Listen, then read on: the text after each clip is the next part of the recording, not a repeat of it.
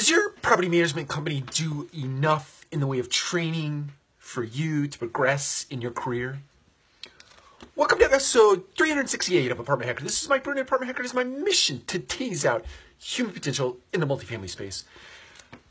This is a question, I read this question in some various form from time to time, whether it be through survey or in-person discussion. I see it come my way a lot. And I have mixed emotions about it in the sense that I do believe that every property management company across this great nation should have a robust training department in place. And that training department should work to build up human beings, right? Build up character, develop leaders, teach technical skills, and so on and so forth. The other side of me says, you know what? We live in an age where information is at your fingertips 24/7. Suffice it to say, or you can buy books, you can buy magazines, you can access the information like I first suggested with the thumbs on a device. You can teach yourself just about anything related to the property management business, whether it be sales or how to read a financial statement, how to read a balance sheet, how to read a P&L, how to not only read it but do analysis of it, how to make decisions based on the analysis.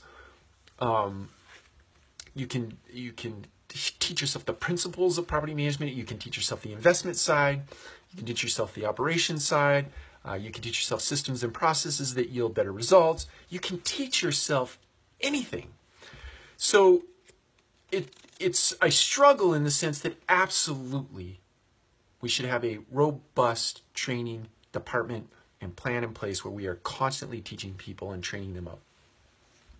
But a lot of teaching and training and education is on you. It's on you. You go get it done.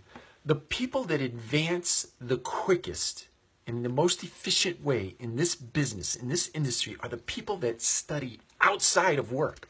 People that invest hours upon hours upon hours reading and discerning principles and bits of information that allow them to advance in their careers. They don't sit around and wait for other people to feed it to them.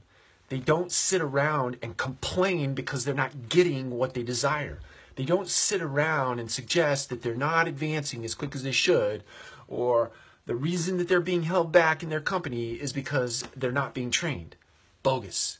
Go train yourself. Again, we should train you, but go train yourself. Take some initiative. Take care. We'll talk to you again soon.